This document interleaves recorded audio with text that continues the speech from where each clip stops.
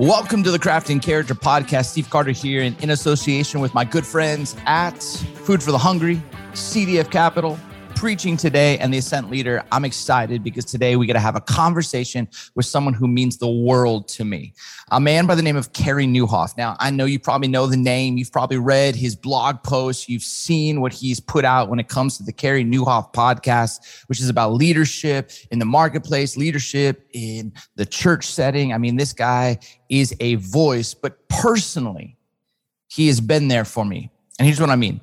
He wrote a book called Didn't See It Coming, and it came out a month, literally a month after I left Willow. And I remember just picking it up and reading it, and it was like ministering to me. And Carey was someone who reached out on the regular. I remember being in the desert, us talking as I'm walking. I remember just having to sit and reflect on the words from Didn't See It Coming. And he's just been the kind of person that I've admired from afar. And I'm excited because the thing about Carey is he understands leadership, yes, but he also understands preaching. He's preached at Connexus Church. He's the founding pastor there, a growing church in Canada. I think the world of that place. And as he stepped out and handed it off, and the church is doing fantastic, but he understands what it's like to have to preach multiple messages in a week. He knows what it's like to have to craft sermon series. He knows what it's like to have to kind of chase down content and ideas. And he also knows the leadership space very, very well. And he has a book coming out next month called At Your Best.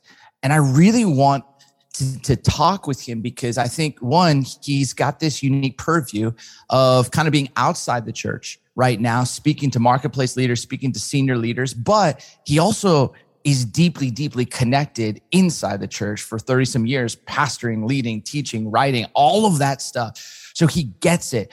And he's someone who experienced burnout.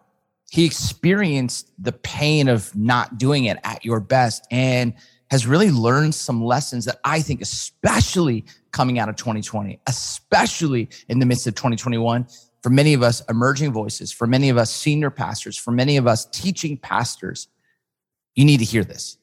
And so without further ado, let's welcome Carey Nieuwhof. Carey Nieuwhof, it is so good to have you here on the podcast. Obviously, I love you. You've been a brother. You have been a friend.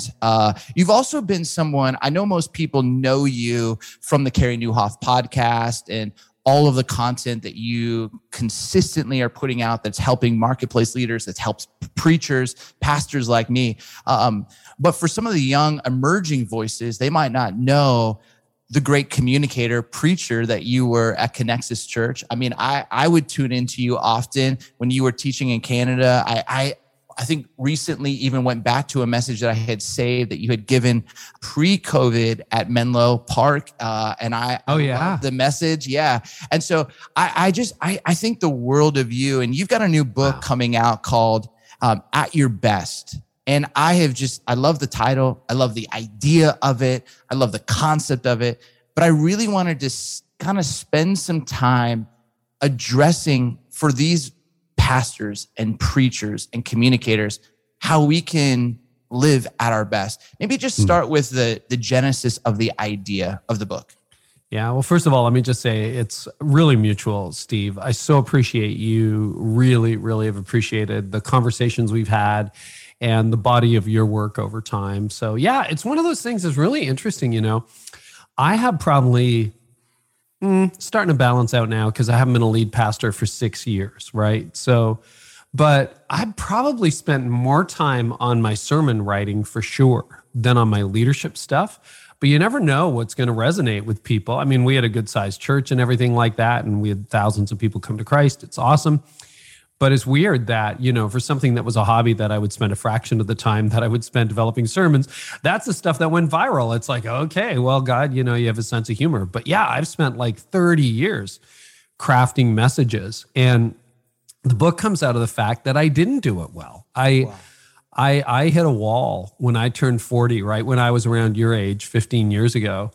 And our church was growing, not the biggest church in the world, but big for us and one of the largest in the country, fastest growing in our denomination. And I had a horrible equation for growth, which was more people equals more hours. But you know what's interesting too? I had a conversation with a Roman Catholic priest friend of mine, and he said, Carey, decline can be as big a burnout factor as growth can, right? Because you're just so discouraged. You think about the moment we're in right now, where I'm on this text chain with a bunch of people who lead significantly sized churches. Everyone's at like 40 to 50%. And it's like just so depressing. Anyway, the book came out of the fact that while I was a pastor trying to manage a growing church, preach every weekend, back then, I mean, you would know this, you had time at Willow. We were still following Willow right around the time that I burned out. We shifted models shortly after. The two are not related. But, you know, we had midweek service, man. We had a midweek service. I was doing like 60 messages a year, maybe. Yeah. Preaching most weekends and then a lot of Wednesdays. And of course, there was no social, so the pressure wasn't as great. But, you know, I got hit by the bus. I just, like a bug on the windshield, I burned out in 2006 and didn't know whether I was going to make it back or not. And so I thought I was going to write a burnout book. I turned out to write a don't get burned out book, get out of burnout, or never ever burn out if you can help it. Some strategies on how to avoid that, because time management is such a huge issue for so many leaders. Yeah, I think it's really interesting because, you know, so many pastors that I'm connected with right now coming out of 2020, they are feeling overwhelmed. They are feeling overworked because it's all a different kind of like reality, a different world right now. For some, they were so used to being behind the pulpit, writing messages. Then it went, you know, digital. Now it's like back to, and we don't know if it's going to move back to going on. I mean, all of this. And then you've got civil unrest. You've got the political side. I am finding that when you mention that these leaders, senior leaders, incredible leaders feeling at 40%, you just see you go, this is, it's not, and I don't see like any let off the gas anytime soon, which like makes me go, this book is like so needed.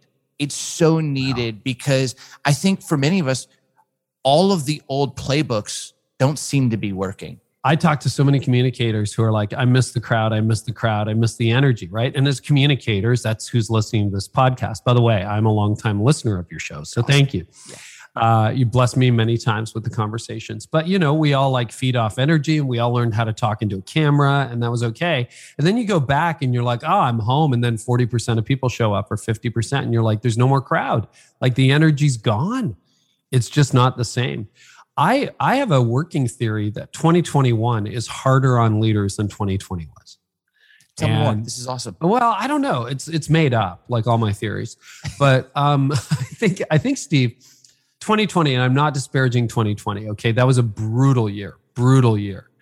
I mean, everything you mentioned and more. Plus we went through a very divided election. Yep. COVID had a brutal toll on so many people. It's still raging, but now it feels like we should go back to normal, but there's no normal. It feels like, okay, we need to get ready. Like, you know, I studied history. You read the Second World War, there's shortages of this and shortages of that, and the Nazis are advancing. And my parents were born in that window, and I'm like, wow, that's 5 years. How do you get through 5 years of that? I've always wondered. And now, you know, we don't know when stability is returning into the leadership landscape. And the mistake I saw so many leaders make in 2020, which made it into the book, thank goodness for deadlines, but it made it into the book, was I hear people saying, like, go back to second quarter 2020, right? When the whole thing is hitting, whole coronavirus is hitting. People are like, I just got to make it to summer vacation. And then they come back from summer vacation, they get hit in the face again, in the stomach. Then it's like, well, I got to make it till Christmas. And then, okay, I just got to make it until my summer vacation 2021. And what would happen is we keep looking to time off to heal us. But the problem is time off won't heal us because the problem is how we're spending our time on.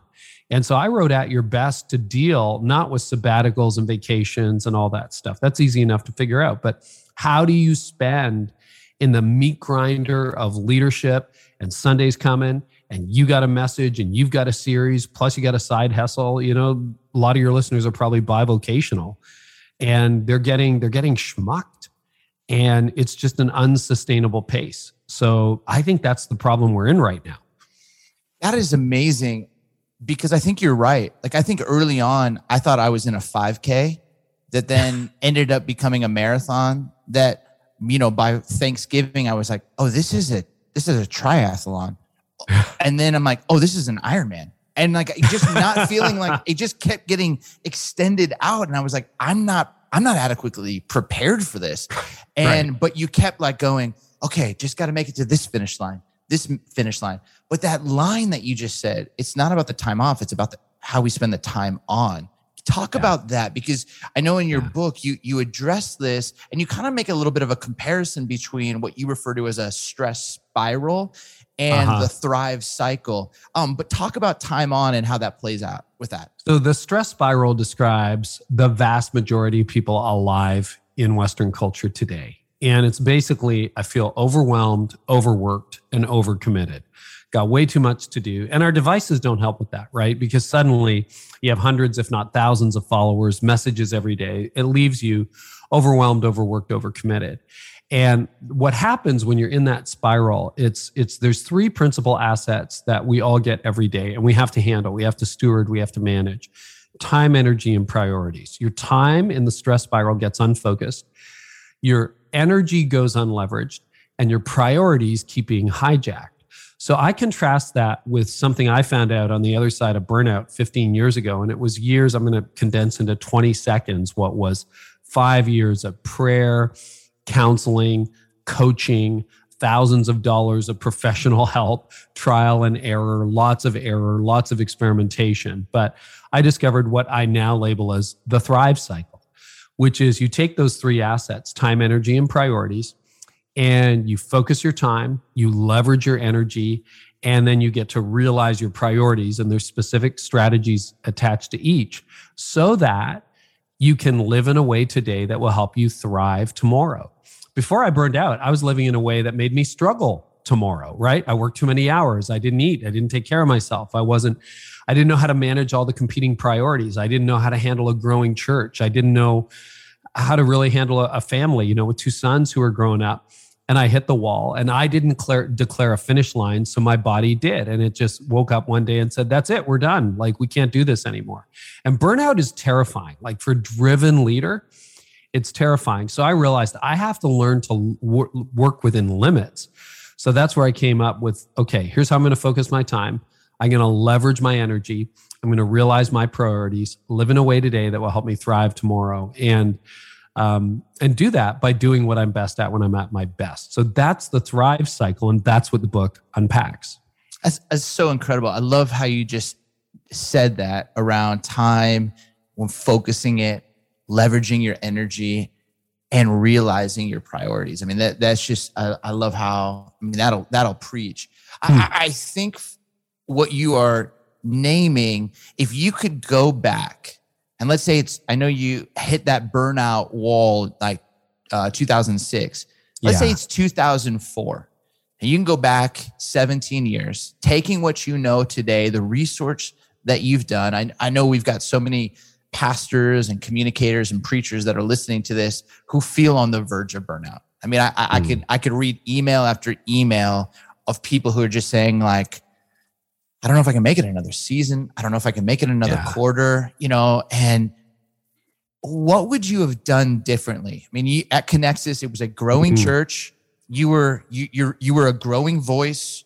You had priorities that were important. Knowing what you know now, how would you have gone back to 2004 with sermons that that needed to be written, leadership decisions that need to be made? Is there a way that you played that out a little bit and been like, I wish I would have done X, Y, or Z. And I think I could have realized some better priorities. So just totally transparently, I'm not sure 2004 Kerry would have listened.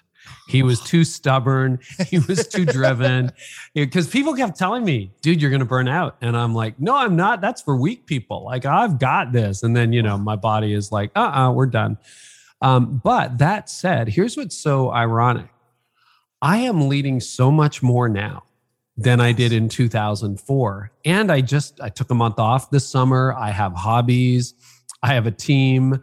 My marriage is in a better place. My sons are grown, but we have a real relationship. And so I think I have had to take my own medicine and learn that. So here's what I would do differently.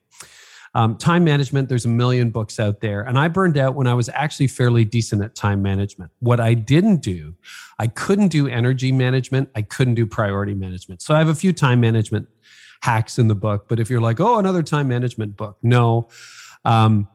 There's a lot of others out there. But the real key for me, I've got some tips on that, was energy and priority. So let's talk about energy.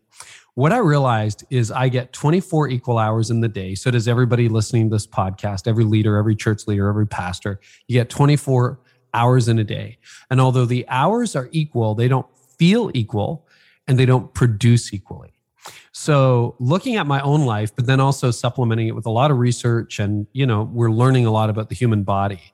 It's generally accepted now that most people have 3 to 5 productive hours a day in them, period. That's it. Like, we're alive for 24, except for the day we're born and the day we die. But we get 24, but we're only really at our best for 3 to 5 hours. Now, Cal Newport would agree with that. Brain science agrees with that. So many researchers. And in my own experience, anecdotally, a good day is 5. A normal day is about 3 really peak hours. And if you're creating content, we have mostly content creators listening here, that. Like, it's not like you can do series writing for 9 hours and be as great at hour 9 as you were at hour 1. You're just not going to be. So that raises the question, okay, I have 3 to 5 great hours. So I divide the day now into 3 different zones: green, yellow, and red.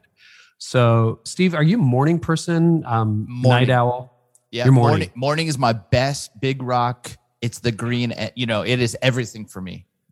When you're writing The Thing Beneath the Thing, you're like writing that in the morning, right? It's not 8 o'clock at night. Right. Okay, great. And listen, I think morning people have an advantage, but if you're a night owl, don't stop. Okay. This is not you got to be a morning person. It's not that. Then your best hours are at night. Daniel Pink says, most people are midday, sometime between 10 and 4, they kind of hit their peak. So you got to figure that out. There's also a couple of hours every day where most of us are really tired. Like, get me some caffeine, poke me with a stick. Let me take a nap. I better go for a walk or run or do something. I'm going to fall asleep right here. What would those hours be for you? Like, what hour sort of tends to be the bad one? Typically around 2:30. I start to kind of, I have a dip for about 90 minutes and I have to go for a walk.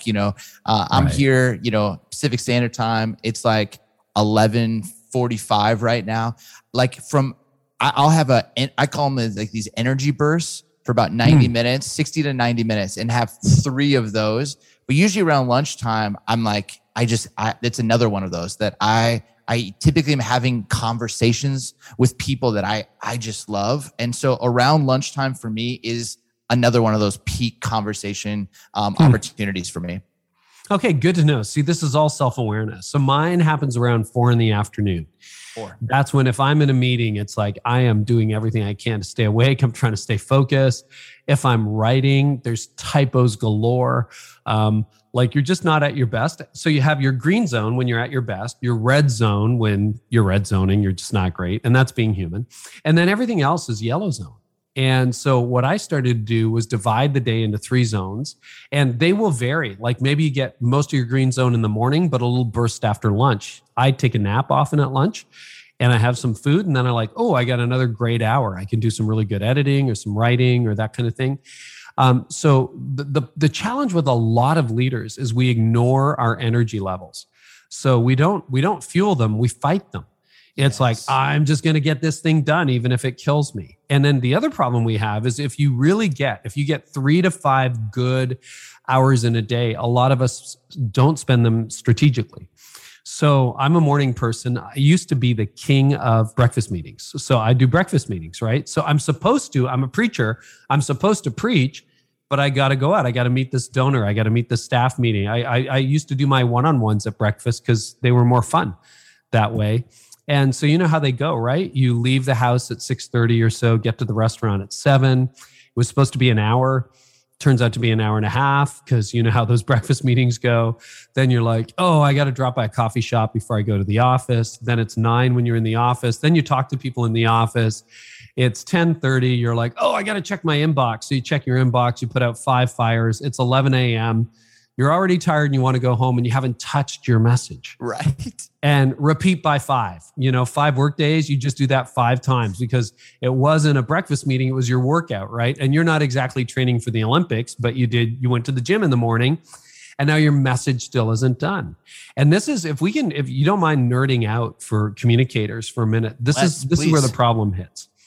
So the problem is then it's 3:30 on let's pick Wednesday, okay? Because Sunday's coming. So 3:30 on a Wednesday, your message still isn't done. The creative team is kind of yelling at you, hey, Steve, you got that outline? It's like, yeah, I got this idea, but you haven't really worked on it. You're thinking about it at home every night, so you're not fully present when you're at dinner because you've got that message. David Allen calls it open loops. And it's a brain research thing where if you have an open loop, you got that big thing you have to get done and it's not done. You might say, oh, I'm not working. But trust me, your brain is working. It is working on the message. It's not going to let you rest. Thursday comes around. You had someone in the congregation die. You're like, oh, I can say it here. You can't say this out loud anywhere else in public. Death is never convenient. Do you ever notice that? It's like nobody ever schedules it and says, this is a really good time for me to get ill. Is this now? That's not, cut that out if you want to. Everybody who has done what you and I do know exactly what I mean. Exactly. But it's never comes at the right time, ever. And then all of a sudden you got this funeral you got to prepare for. Now it's Thursday at 4:00. What do? A lot of us, because we're good at what we do, can sit down and whip something off in an hour and a half that will pass for Sunday. It's not your best work, but it got done. And even on Sunday, maybe somebody came to faith, maybe somebody got baptized, maybe someone said good sermon, but deep down, it's not very good. And if you didn't get that, then Saturday's gone and you're writing on Saturday. This is the life of a preacher. And I used to live that life.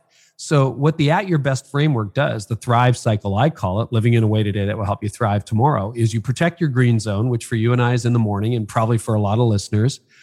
You do what you're best at in that green zone. So you take your most important work that has the biggest impact for preachers. Guess what that is? Preaching.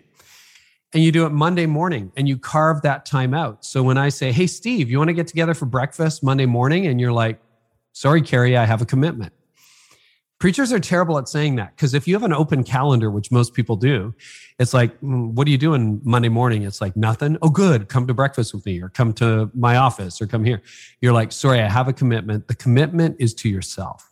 Yes. It's ultimately to your church, to the mission, to your family. You get that message written. It's going to take you a few days, but you pound it out, Monday, Tuesday. By Tuesday afternoon, you pretty much have a finished outline finished. Your creative team is happier. If you work ahead, they're thrilled. Now you got the whole series done. Your creative team's happier. You go home and you're fully present. And as you know, Steve, like when you were teaching over the years at churches, if you get that sermon done or the series outlined, it almost doesn't matter what else happens during the day because you got the big thing done. So that's the big idea in the book.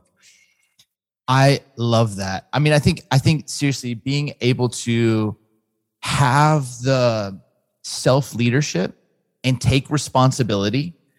I think sometimes we as pastors, we almost feel like we're in this caring for others profession, which we are. Mm-hmm. But sometimes we almost become the victims and, well, I gotta do this and I gotta do this and I gotta do, and we're almost these martyrs and our family pays. And our congregation pays, and our preaching pays, our bodies pay. And what I so appreciate is you saying, no. It's okay for you to have this self-care because your family's going to win. Your congregation's going to win. Your ministry's going to win. You're going to win when you do this well. Well, play that out over a decade. So, you can do that for a week or two. That's okay. You do that for a week or two. And even now I have weeks like that where it all blew up. But now at least I can recalibrate and try to figure it out. But you do that for a couple of years and all of a sudden your toddler's in kindergarten and you've come home stressed, exhausted. You didn't really do a real vacation because you still had to work ahead in the next series because you didn't get it done. And your Saturdays are a bit of a meat grinder because you feel the pressure of Sunday because you're not really done. But then think about it in terms of fidelity to your calling and to becoming a world-class communicator, which you have invested a lot of your time in. Getting the message written is one thing.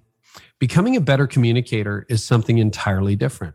Because if you want to become a better communicator, you probably should read some books on effective communication, probably want to listen to other preachers, listen to other podcasts. And I think the effective use of your green zone is to do both. So spend an hour reading about world-class communication, or study some TED Talks, or look at what other innovative communicators are doing and figure out what works for your setting. Then work on your series, develop your ideas. I just read a mutual friend's book and an advanced copy of John Mark Comer's Live No Lies. Yes. And I don't know if you've had a chance to dig into it. It'll be out soon. But man, I kept texting him. I'm like, dude, this is crazy good. And we had a long conversation about it. He did so much research for that. Yeah. That does not happen because you wrote that chapter Thursday afternoon at 4:00 trying to get ready for your Friday off. Like it happens because he spends an hour reading every single morning. And he's 41 now. I'm like, I can't wait until you're 60 or 70. Like, do you know how that compounds over time? And so what a lot of communicators do is they cheat their gift. And by that, I mean, they use their gift, but they never develop it. They never sink in the 10,000 hours that Malcolm Gladwell talks about that we all need to become really expert at our craft. So, a good use of your green zone 3, 4, 5 days a week is, work on your message. Start working ahead. Your team will thank you. Your staff will thank you. Start studying great communicators historically. Learn from people from different traditions than you're in and hone your craft, sharpen that saw, and you will become a better communicator. You will see the immediate benefit of, oh, when I'm home, I'm home. I got my day off and I didn't have to worry about it because I was finished. Your team will thank you. You'll get all those immediate benefits. But what will happen like compound interest? It's that putting $50 a week in the bank when you're 19, when you're 25, you still haven't got a lot of money in the bank. But when you're 50, holy cow, that compounded. And that's when, and for all the young leaders listening, that's when you're a different person at 30 than you were at 20, at 40 than you were at 30, at 60 than you were at 50. And it's that compound wisdom that really makes the difference. So using your green zone for that will really, and then, use it for strategy, for vision. I always found when I was a preacher, if I preached well, if the vision was crystal clear, if our team was aligned and healthy, if we had resources to do what we needed to do, almost nothing else mattered. Wow. As long as I did those 4 or 5 things, Connexus always did well. So I would use my green zone after I, burned out and recovered and figured this stuff out. I would just spend my time on that. If a little team member was getting a little bit sideways, I would give them some of my best energy. And I would say, hey, can we just talk about the vision? Can we just talk about what happened between you and her? And we'll just describe that, because if it's divided at the top, it's divided at the bottom. That's right. If it's unhealthy at the top, it's unhealthy at the bottom. If it's healthy at the top, it's healthy at the bottom. I don't know how that is, but that's true whether your church is 40 people or 40,000 people. If there's a little crack at the top, so use your best energy, and that requires focus. That requires energy. So using your green zone for that, and then, fill out the expense report in your red zone. Yep. It'll probably be accurate, doesn't require too many brain cells, and get it done. On the other hand, if you're the accountant and you're responsible for the financial health of the church, well, then you better write your P&Ls in the morning when you're sharp, rather than at 4:00 with lots of errors. Sorry, missed a couple zeros there, right? You don't want to be that guy.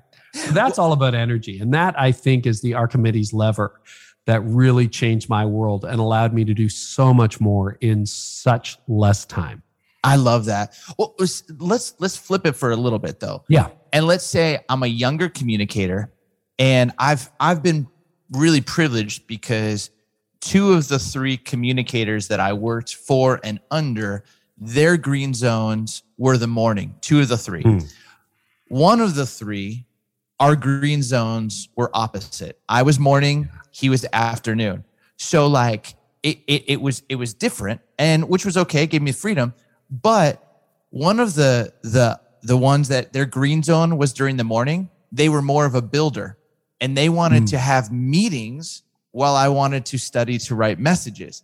What would you say to the younger leader who is going, man, my green zones are being hijacked by somebody else that I work for? What coaching would you give to that? Love that question, and a very real situation. So we're not all founders. We're not all CEOs. So we don't all have control over our calendar or senior leaders. So what do? I would say focus on what you can control, not on what you can't, because instinctively there's something about the human mind that just says, well, I can't control that, so therefore this doesn't apply to me. So what I would do, let's break down a work week. So you get 168 hours each week. And then I'm going to get very specifically to the scheduling question you're going to get to. So I'm not dodging the question. Yep. I'm just getting there with the big picture. 168 hours in a week. A work week is typically 40, maybe it's more, but let's just say for argument's sake, it's 40. That gives you control over 128 hours of the week, which is pretty sensational. But then let's break down the work week. So I've had the privilege, before I wrote this as a book, I was teaching this on the road. So I've probably asked this question to thousands of leaders and a lot of pastors. And I'll ask people, because that question always comes up. I don't have control over my calendar. What do I do? So I ask leaders, of the 40 hours you're at work, how much is command performance? Like you have to be in this guy's office at 2:00, or right. It's all staff meeting, or you have no control over it. Most people, it's 10 to 12 hours. When I've asked the question recently, it's been more like 5. But let's say for argument's sake, somebody listening here has a high watermark and says, Carey, it's 20 hours a week. It's 20 hours a week where I have to be at this meeting and that meeting, in this place, in this location. Okay, great. Do the math. That means you have 88% of your week within your control and 12% that you don't. And most people, it's half that. So you've got over 90% of your week in your control. So that frames it as it's probably less of a challenge than you think, but it's very easy to say, well, you wreck my green zone every Wednesday with that one-on-one, right? So what do you do when he wrecks every Wednesday or Monday with that one-on-one? Here's what I think you do to your boss. Number one, you go to your boss and you say, hey, listen to this podcast, bought this book. I got this idea where I would like to become a better communicator and far more effective at what I do. What it may involve is perhaps, would you be open to moving that meeting by 2 hours or so, or moving it to another day, or, insert compromise here? Would you be open to that? I promise you the result, and I'll give you the ability to evaluate this, but within 2 months, I hope to be better at what I'm doing, better at communication. Are you open to moving that meeting or this series of meetings for 2 months as an experiment? And then see what happens. Now, most reasonable bosses, and I know we don't all have a reasonable boss, but if you have a reasonable boss, the boss will say yes. Now, you better use it for what you said you're going to use it for. Yes. And hopefully there is some noticeable improvement in your communication style. Most bosses would say yes. Then at the end of the 2 months, if there is some improvement or at least no damage, they're probably going to leave it the way it is. And so I would negotiate that way. The other thing I would say when it comes to meetings, because now people are when they do this material, they start to compare green zones and red zones. And, is a meeting a strategic use of your green zone, or is it better in a yellow zone? That really all depends what you do. If it's like content ideas and you're a preacher, green zone might be a really good use of that time. It might be a yellow zone thing. The thing to avoid in team meetings is try to make sure most people aren't in their red zone. Those are never good meetings. Right. Okay, I had one leadership team at a very big, successful, growing church, 8,000 people. I led them through this material, did some consulting with them, and they compared notes, and they hated their leadership team meeting. And then they realized most of us are in our red zone. They moved it by a couple hours. They all loved it again. So that's amazing. Carey, one of the things that I have just been beyond blessed by you is the content that you create. And, you've gone from, one season creating 60 sermons in a calendar year, not to mention other conferences and things that you were teaching at. But you are one of the most gifted at distilling an idea down.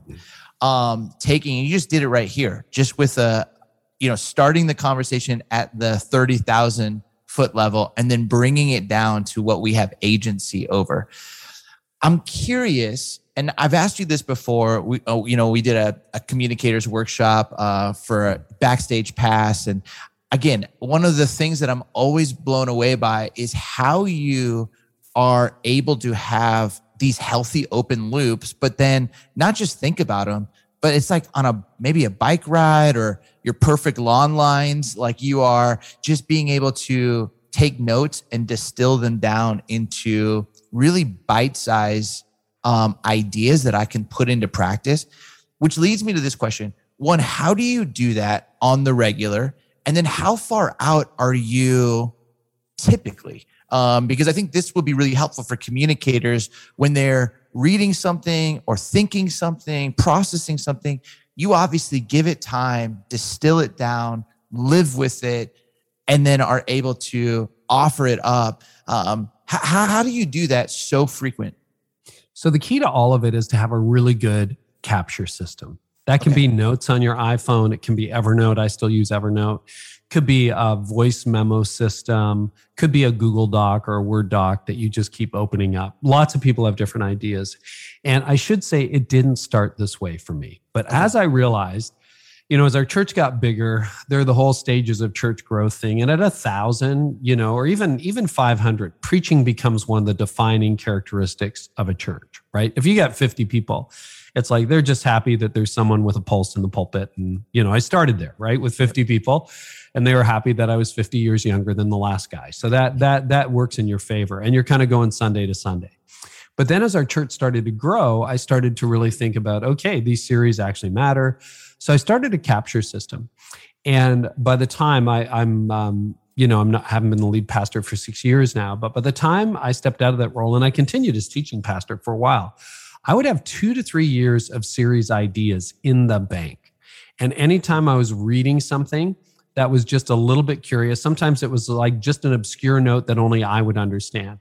Why did David take a walk on the roof? Right? Something like that. Just hit me. And I don't know. And then sometimes I'd have an idea for a series, and they often do hit you at the most random moments, which is why they're never like series planning. I'm sitting down in front of my keyboard to write something. No good ideas ever come there. They always come when you're in the shower, mowing your lawn, out for a walk. And there's actually brain research now that describes why that is. It was Nietzsche who said there is no, what did he say? There is no thinking without walking. And there's something about movement and the brain and the way God designed us that makes that work. So that's the capture system. Then I would go over them in a more significant way when I was preaching, going, is this a series or not? No, that was a bad idea. Oh, but that led me to this, which led me. And then I'd start outlining them. And then I would pull my favorite ideas, because in the end, I wasn't doing 60 messages for the last decade because things have changed so much. I was down like everybody else to 30 to 35 messages a year. But what are those series going to be? What are the messages going to be? I'd pitch them to the creative team. And then if an idea wasn't right for the time, I'd just either discard it or put it back and maybe rework it for the following year. So, and by the way, when that idea bank got low, I realized it was my time to step back from preaching. So I've still got 1 or 2 series in the bank that I haven't used. And maybe if it fills back up to 4 or 5, then at some point I might say, yeah, put me in again. But I'm taking a little sabbatical from preaching. However, the same model works for content. I have an Evernote file just called 2021 Blog Ideas, which is a mishmash of ideas I thought of on the fly, articles I've read, clips, phrases, thoughts that I just write down. And then I go and look at that archive. It's a mess. If I gave it to you, you'd say this guy has some problems. But to me, it makes sense. And then I just go through it and I'm like, oh yeah, that's a really good idea. And if I can get the bones of an idea, then I know there's something there. If I can get the 3 things, 5 things, 7 things, if I can get the main idea, the thrust, then I have it. And the reason capture is so important, and we all know this, is you have a really brilliant idea, you get interrupted, you don't write it down, and then you think, what was I thinking again? And it was really good. And sometimes you don't get those back. Right. Sometimes they don't come back. It's like, I don't know what that was. Okay, I trust you, God, but it's gone. And so that's my capture system. And that's what's fed me for about 20 years now of preaching and communication. And same with guests for the podcast. If I hear somebody, I just quickly take a screenshot or send the link to that podcast to myself in Evernote. And then I know, oh, I think I want to interview this person or whatever. But it's, and then that closes that loop because I know I've got it. And then I can go back and I can easily find it. That's amazing. That's amazing. Well, I mean, the fact that you're disciplined for that capture system is paying incredible dividends to all of us who just kind of hang on the words of those blog posts or the conversations that you have on your podcast. And I honestly believe this book is going to be so helpful in the marketplace, but man, it is going to bless so many of the pastors and the preachers that listen to the Craft and Character podcast. I want to end with this. If you could just for a moment, just riff, what is your hope, your real hope for, if a pastor picks this book up and you could just from one pastor's heart to another, just say, hey, this is why I think you need this book. Why I want you to dive into this book and what it could mean for your community, your congregation, yourself. What would you say to that? You need to stop living at an unsustainable pace. And the vast majority of people listening to this podcast are living at an unsustainable pace. And the stakes are high. You could burn out. You may not. I don't know. But that's when people make terrible decisions. That's when moral failure starts to happen because you're numb. You don't feel anything anymore. There was a Deloitte study released this summer 2021, of executives a year and a half into the pandemic. So this is the marketplace, not the church space. 82% of CEOs said that they leave the office every day or their work every day mentally and physically exhausted. 59% said they are unable to pause or take a break. 49% can't sleep at night. And I don't think pastoring is that much different these days. And the toll, because I paid some of that price in my 30s, the toll that takes on your family. Read my wife's book at your, before you split. Like, we didn't split, but my goodness, it was rough. It was rough. And that was a frazzled guy with no margin and no reserves, trying to lead a growing church, trying to lead a family and not doing a great job. And I don't want that for people. And I've learned how to live in a way today that can help me thrive tomorrow. And I want that for you. I want this doesn't have to be the sufferfest you think it has to be. There is another way. And if you quit ministry, which a lot of people are doing right now, great. You don't resolve this, all those problems go with you into your new career. Yes. Whether you work for yourself, whether you start selling insurance or homes or cars or whatever you end up doing, all those problems go with you, and you just trade one set of challenges for another. If you master this stuff, things will really start to change. And honestly, at 56, I feel so much better than I did at 36. And we'll see what 76 is like. Give it a couple decades. I don't know. But you should be getting better, not worse, as you get older. And most of us are getting worse, not better. And that's got to stop. Man, Carey, that is fantastic. Okay. You just said something, though, and it triggered an asterisk, a question. And then This will be the end. This will be the end. For generations, we have these generations that I think have handled work and their approach to work differently. Boomer generation, the greatest generation ever. You have Gen Z, Gen X, millennial. And I think for a lot of boomers, it was you go to work. You don't, you find it, you find the energy, you find it. Something's happening where I feel like too, like on a millennial side, you're watching, I can't imagine any Olympian like Simone Biles basically saying, I'm not going to try and do this and go through with this. And she just said, hey, I bravely, courageously was like, I can't do this. Yeah. And it was like, and just going, I feel like there's a generational difference to how we're approaching this, which when I hear you speak about this, you are speaking and pastoring and leading to each of the generations with self-responsibility, but have you seen like, man, there is a depending on what generation you are born into, a kind of an easier ability to identify your green cycle, your green color, your green, or a harder to even take care of yourself?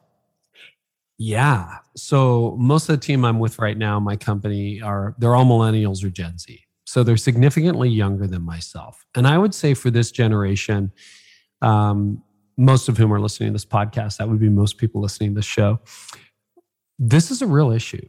And, digital natives now, they've never known an off button. They've never known any of that. So it's being bombarded 24/7. One of our company values is pursue health. And it was one of our church values too in the last few years of my leadership. I think it still is actually. And the question is, it's the thesis of this book. It's a life message of mine. Am I living in a way today that will help me thrive tomorrow? One of my jobs as a boss, as a CEO, as a founder, is to make sure that my team lives in a way today that will help them thrive tomorrow. That my responsibility is, and I don't want to overstep my bounds, but you're right, it is in the air. And there's a lot of leaders who are like, I'm not selling my soul for a paycheck. I will try to figure out, the FIRE movement, financial independence, retire early. I'll try to figure that out. Or I'll work for myself, or I'll have a side hustle, or I'll get some job that just pays the bill, but I'm working for the weekend or whatever. And it's like, okay, there's another way. I love what I do. This is my legacy project. This is my retirement. Okay, here we are in my retirement. I'm doing what I love to do. But I also love my wife. And tonight, we're going to hang out. We might go out in the canoe, have a hot tub at the end of the day. I am not going to sell my soul to try to do something in the name of Christ. Like, I think I almost did that at one point. And Jesus said, I never asked you to sell your soul. Like, I'd never asked you to do that. You don't have to. And so I think there is a third option. I think there is another way that does work cross-generationally. And healthy bosses want their employees to have real lives. Healthy bosses want their employees to be thriving. I checked in with my EA this morning. One of my questions, she took an extra day off, and I want my team to take time off. I want them to take lots of time off. I want them to rest, but I want them to enjoy their time on as well.